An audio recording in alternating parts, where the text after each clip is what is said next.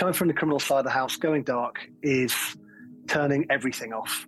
I think in some areas, so if a vessel turns off its AIS but leaves something else on that's trackable, we either call that a grey ship or we've seen an uncooperative vessel is a type. So essentially, we track them all. In terms of how big is the problem and who's dealing with it, it's an enormous problem. Welcome to the Shoreline Maritime Risk Podcast. In each episode, we'll look at real-time case studies, current events, and speak to the experts dealing with critical risks at sea. What really happens when a crisis strikes at sea? And what can you do to protect your ship? My name is Nick Madalena, and I'm very pleased to welcome Brendan Moore and Eric Anderson in joining me for this episode of Shoreline's Maritime Risk Podcast, entitled How Commercial Satellite Data Can Provide Actionable Intelligence in the Maritime Domain. SynMax is an intelligence and analytics company with a core focus on maximizing the value of satellite imagery. Built on a foundation of high-end technical experts, they've added intelligence professionals and imagery analysts from a variety of Five Eyes military and law enforcement agencies. And for those of you who are not sure, Five Eyes constitutes Australia, Canada, New Zealand, the UK, and the US. Brendan Moore has spent almost 18 years working within the intelligence field, combating organised crime for the UK government across drugs importation, firearms, and cyber. He's taken this expertise in intelligence and tackling criminality into SynMax as CEO. Eric Anderson is SynMax's Chief Technology Officer. Prior to joining SynMax, Eric worked in the energy trading industry for 10 years, most recently as a quantitative analyst, developing models used for commodities trading. At SynMax, he leads a highly skilled team of data scientists, machine learning engineers, and GIS engineers from a diverse set of industry backgrounds, including financial trading, energy, and Earth observation. Great to have you both join me this afternoon, gentlemen. Maybe I can start by asking Brendan, what do we actually mean by actionable intelligence? Thank you, Nick.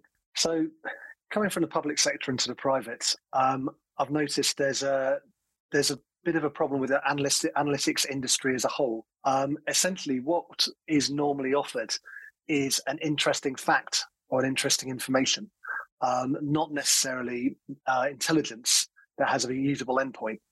So the solution that we've taken up is a stronger mix of intelligence and technical professionals working as one team with a focus on real-world impacts over that kind of just an interesting tidbit that's nice to know, but what does it lead to? What can you do with it? Can you actually use it in some way? Okay, so how then is actionable intelligence actually delivered, and what difference does it make in the maritime domain, in your opinion? Okay, so intelligence fusion is always key, but our focus is primarily on the imagery side that satellites can provide. So what does it give us in terms of actionable intelligence? What does that mean? So instead of providing a customer with a prediction, it can be a really accurate AI model that's predicted something.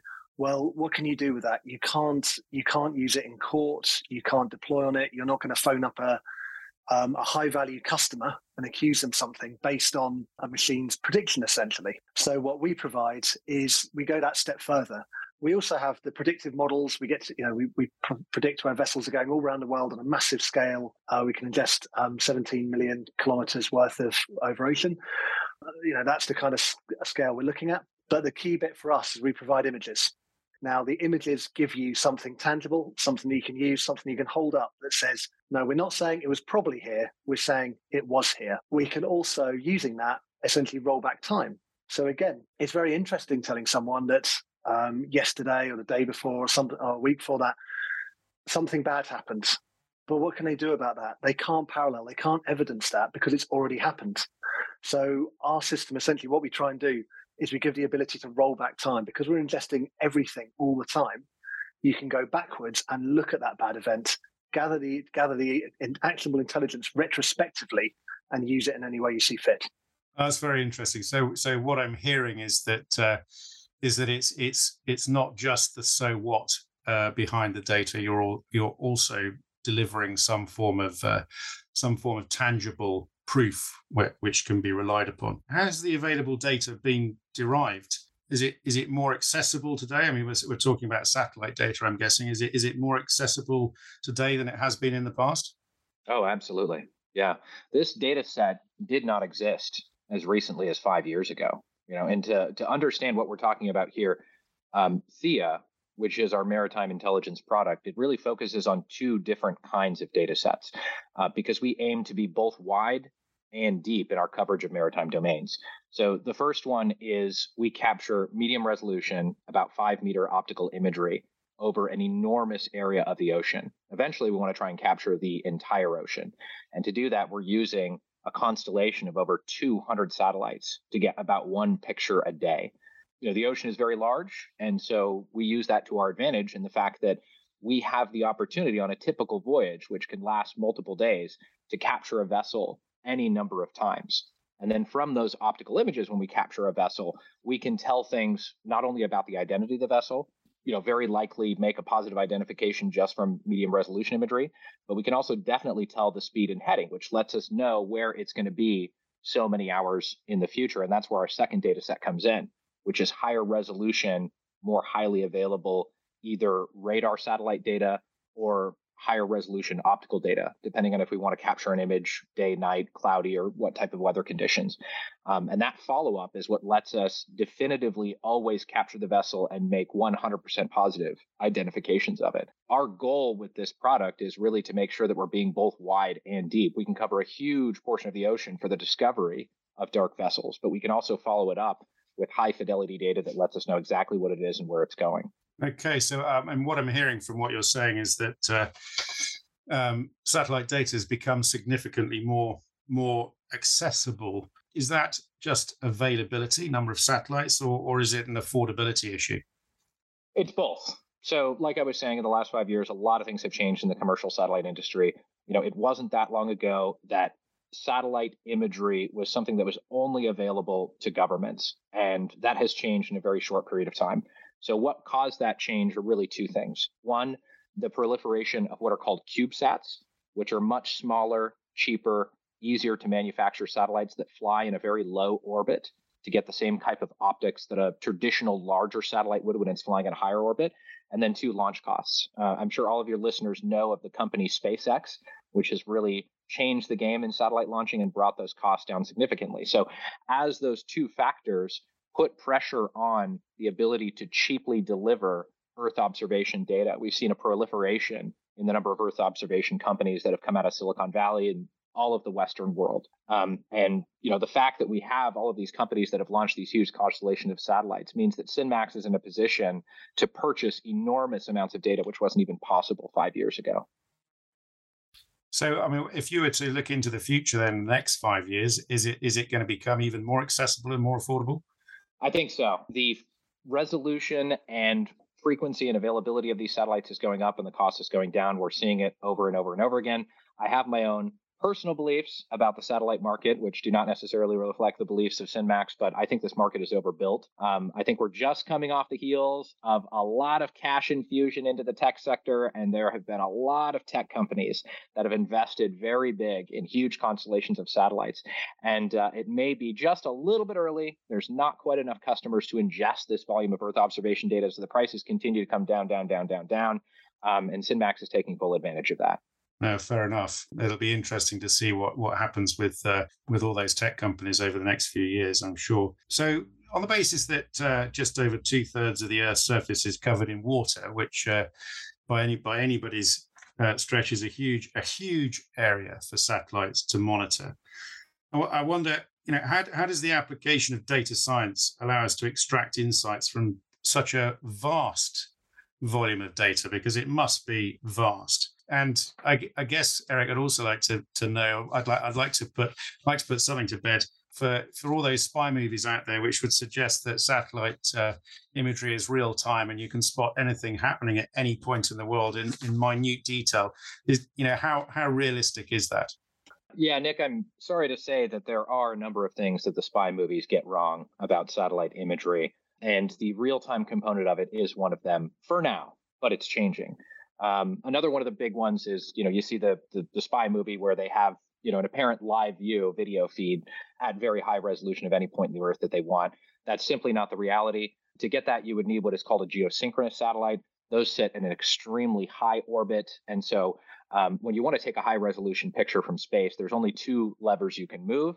You can move the size of your optics, right? Larger optics can take a better picture, and you can move how close you are to the target. So sitting in that geosynchronous orbit, you would need optics something on the scale of the Hubble Space Telescope to get a very high resolution image of the Earth. And so these satellites that are taking these real high resolution photos, like the one you're seeing in spy movies, they sit in a much lower orbit. And because of that, they're moving much faster. They circle the Earth every 90 minutes. So you're certainly not going to get a live feed of a point in time for more than a few minutes at a time. Right. And then the second one, the real-time component, that's actually one that the industry is working on solving. So the current generation of satellites in space, they use what are called ground stations. Most typically, they fly in a polar orbit, which means they move from the North Pole to the South Pole and back again. Right. And the ground stations are at the poles. And so every 45 minutes when they reach one of the poles, they can downlink information. So it is on a lag. But the good news is that the next generation of satellites that's going up right now, they are going to be using Starlink, which I'm sure your listeners are familiar with. That's, again, Elon Musk disrupting the space industry. That is a huge constellation of communication satellites that really are going to let the next generation of satellites give you a real time, maybe with a few microseconds lag view of whatever you want to look at on the Earth. So we're really excited about that technology. And that will be one area where the spy movies will finally be correct. And then your first question was asking about just the volume of data that we have to process, the fact that 2/3 of the Earth's surface is covered in water. You're absolutely right. That's one of the technical challenges that SynMax has solved, which we're very proud of solving. Right. So, everybody, I think, is aware of the fact that there is something called machine learning, and you can do object detection with it. You can take a picture and feed it into a computer and say, find me all of the X, Y, and Z objects, and we can do that very performantly with today's technology. But the challenge is that it is extremely computationally expensive to do that kind of analysis. And so, the order of data that we're talking about when SynMax is covering an area of the ocean as large as 12 million square kilometers every single day, that is terabytes per hour, which is just a fire hose of data coming through. So the naive approach of simply taking these, terabytes per hour of data and feeding them into a computer to give you out, the ships, is going to be cost prohibitive. You have to use what are called GPUs, and they're extremely expensive. So the key technology advantage that SynMax has developed is that we're able to do this type of detection very reliably with more computationally efficient algorithms that we have developed, because it absolutely is like finding a needle in a haystack. Out of 100 images of the ocean, 99 of them will just be water, and one of them will contain a ship in it for any given area of the sea. So without data science, it just wouldn't be possible. No, not unless you want to look at a lot of pictures of the ocean every day. Brendan, is there anything you'd like to add to that? I'd also just mention that it's not just about seeing a ship; it's about attributing that ship. It's there's huge amounts of ocean with very few ships in them, but then just as hard, and to really support what Eric and the technical side have done, attributing, knowing what ship that is absolutely mind blowing, right? How does the computer know that? So one of our philosophies has been about, we're not looking for the algorithms to be what a lot of people called AI, but I know isn't a popular one within our company term. I think we're not looking for it to be smarter than the best possible imagery analyst, but we're looking for it to be 1 million times the best possible imagery analyst. So it's like a warehouse of imagery analysts all going through this data simultaneously. Understood. That's a good lead in actually to the next question I want to ask you, Brendan. So, there's an increasing amount written in the press, mainstream press and trade press, about vessels that go dark, basically by hiding their AIS signals or even radio frequency signature. How big a deal, in your opinion, how big a deal is that in real terms? And who in the maritime domain is most interested in these vessels that go dark? Is it just government, or is it a commercial issue as well? I think, first of all, I'd like to define going dark for us, because I think it means that different things, different people. Coming from the criminal side of the house, going dark is turning everything off. I think in some areas, so if a vessel turns off its AIS that leaves something else on that's trackable, we either call that a grey ship or we've seen an uncooperative vessel is a type. So essentially, we track them all. In terms of how big is the problem and who's dealing with it, it's an enormous problem. And if it was on land, there'd be countries would be united against it, and many more billions would be spent. Because it's on the maritime domain, it's a different kettle of fish, as it were. So essentially, it is both a commercial and a government problem. You've got illegal fishing costing billions and having real environmental harm and serious harm to developing nations as well, which will essentially get bullied out of their own fish trade. You have a variety of fraud types, insurance, contract fraud, etc., sanctions evasion. Now, all of these, essentially, there's one big solution to this of what are the vessels doing out there? Let's stop them going dark, stop them going invisible. But a variety of different, both methodologies on the criminal part and the funding chains, funding supplies from government and commercial, extremely fragmented and difficult to coordinate. Understood. So, I mean, linking together what we've just discussed, technology's obviously evolving. Data availability is increasing dramatically and all the time. So Eric, is all this making a material difference in being able to monitor illicit shipping behaviour? And what are the ongoing challenges, for it going forwards? Yes, I think we are on the precipice of it making a very big difference. Like Brendan was talking about, the ocean has long been a place for illegal activity. It's very big, it's very poorly monitored, and it has, for a criminal, convenient legal ambiguity when it comes to prosecuting anybody. But the technology is evolving, like you said. Satellites are becoming more frequent, the resolution's becoming higher, the coverage is becoming better. And so illicit activity, things as benign as a vessel cutting a shipping lane, maybe going into a marine protected zone, something that they could do very easily just by switching off their AIS and navigation system and, going dark to all of the traditional methods, to things that are far more pernicious, like human, drug, and arms trafficking that all happens on the ocean. All the way to sanction violations. The technology that has traditionally been used to monitor these has always relied on active emissions from the ships, whether it be the AIS or whether it be radio frequency detections from the ship's navigation system, which is what a lot of the existing satellite constellations that do maritime surveillance have been focusing on. This technology that SynMax is releasing, which relies on optical data, SAR data, these are things that cannot be controlled by the actors themselves. They can switch every single electronic device on in their vessel, and we will still get a picture of them. We will still get a radar reflection of them. The technology is evolving, and I believe it is very close to making a huge difference in the ability to hide illegal activity on the sea. And the ongoing challenges going forwards, again, asking you to peer into the future with your perspective. But I mean, the ongoing challenges that may or may not be overcome going forwards. Certainly, yeah. So I think the biggest one, of course, is cost. This technology is still new, and as with any new technology, it has not gotten very far down its decline curve yet, right? When I talk about how the price of imagery has been falling over the last 5 years, well, that's still a relatively small scale and it has a long ways to go. So to make this kind of technology available to all the participants in the maritime space, right? Clearly wealthy countries can very easily afford to purchase commercial satellite imagery and have a company like SynMax, deliver insights into it very easily. But we want to make it accessible to everyone.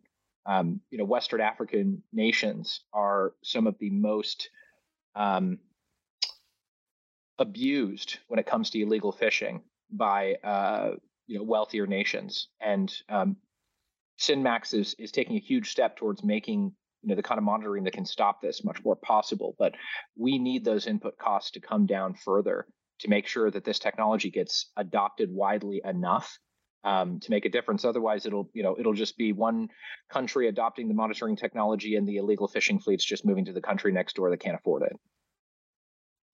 No, understood. So we've talked about dark shipping activity, and you've mentioned illegal shipping.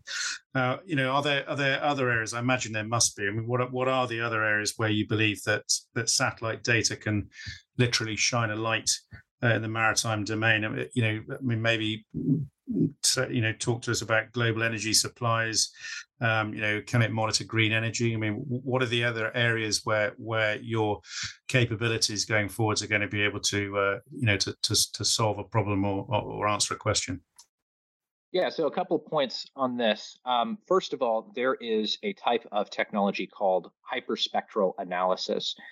Sounds complicated. All it really is we're using the non-visible light portion of radiation, which can be picked up by these satellite cameras, to do a special type of analysis.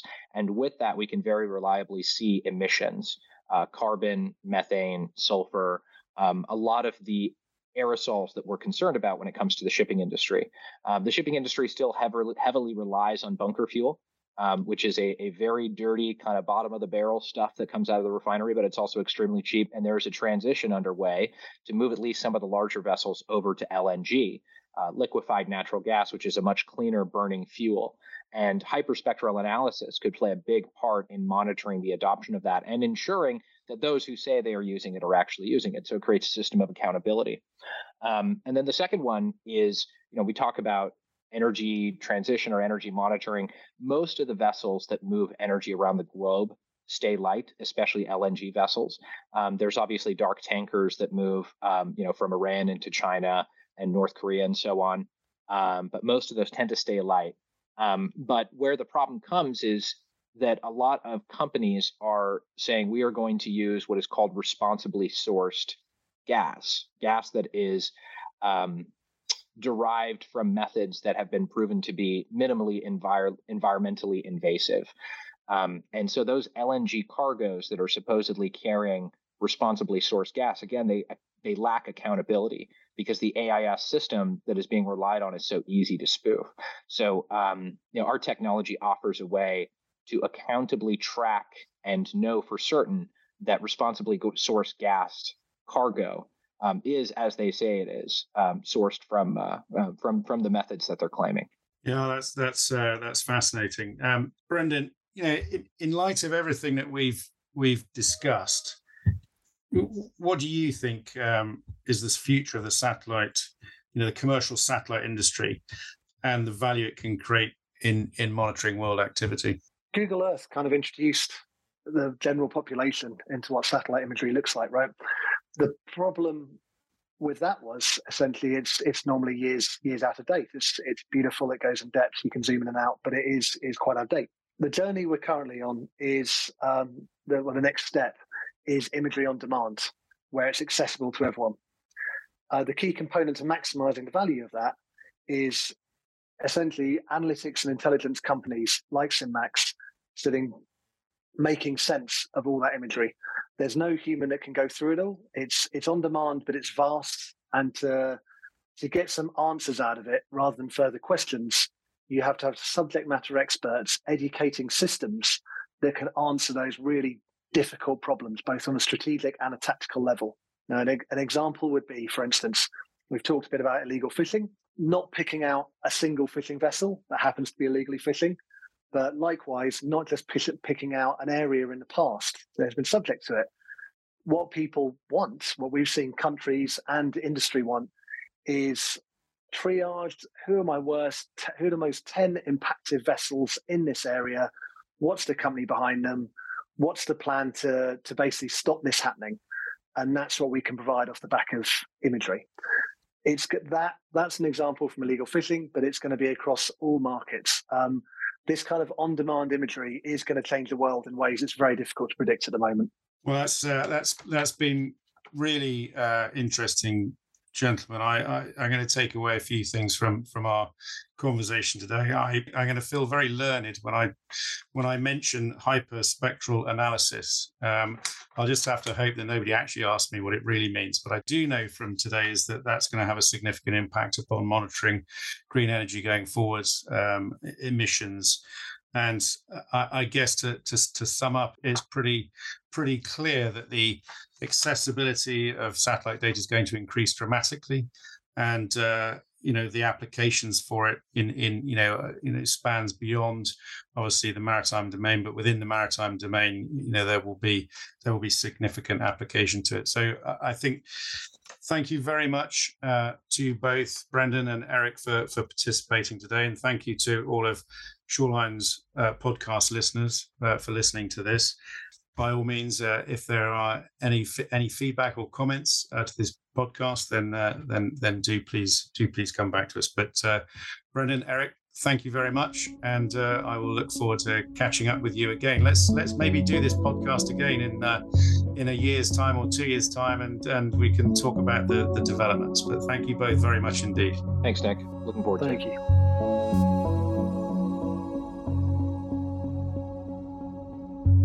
We'd like to thank the show's sponsor, Maritime Insurance Solutions Limited. The world and life at sea is changing on a daily basis.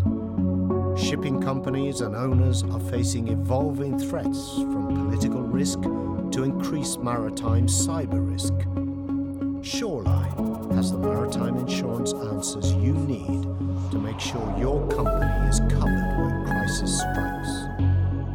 Shoreline are providers of specialist maritime cybercrime and crisis response insurance policies. To learn more about these specialist covers, visit www.shoreline.bm.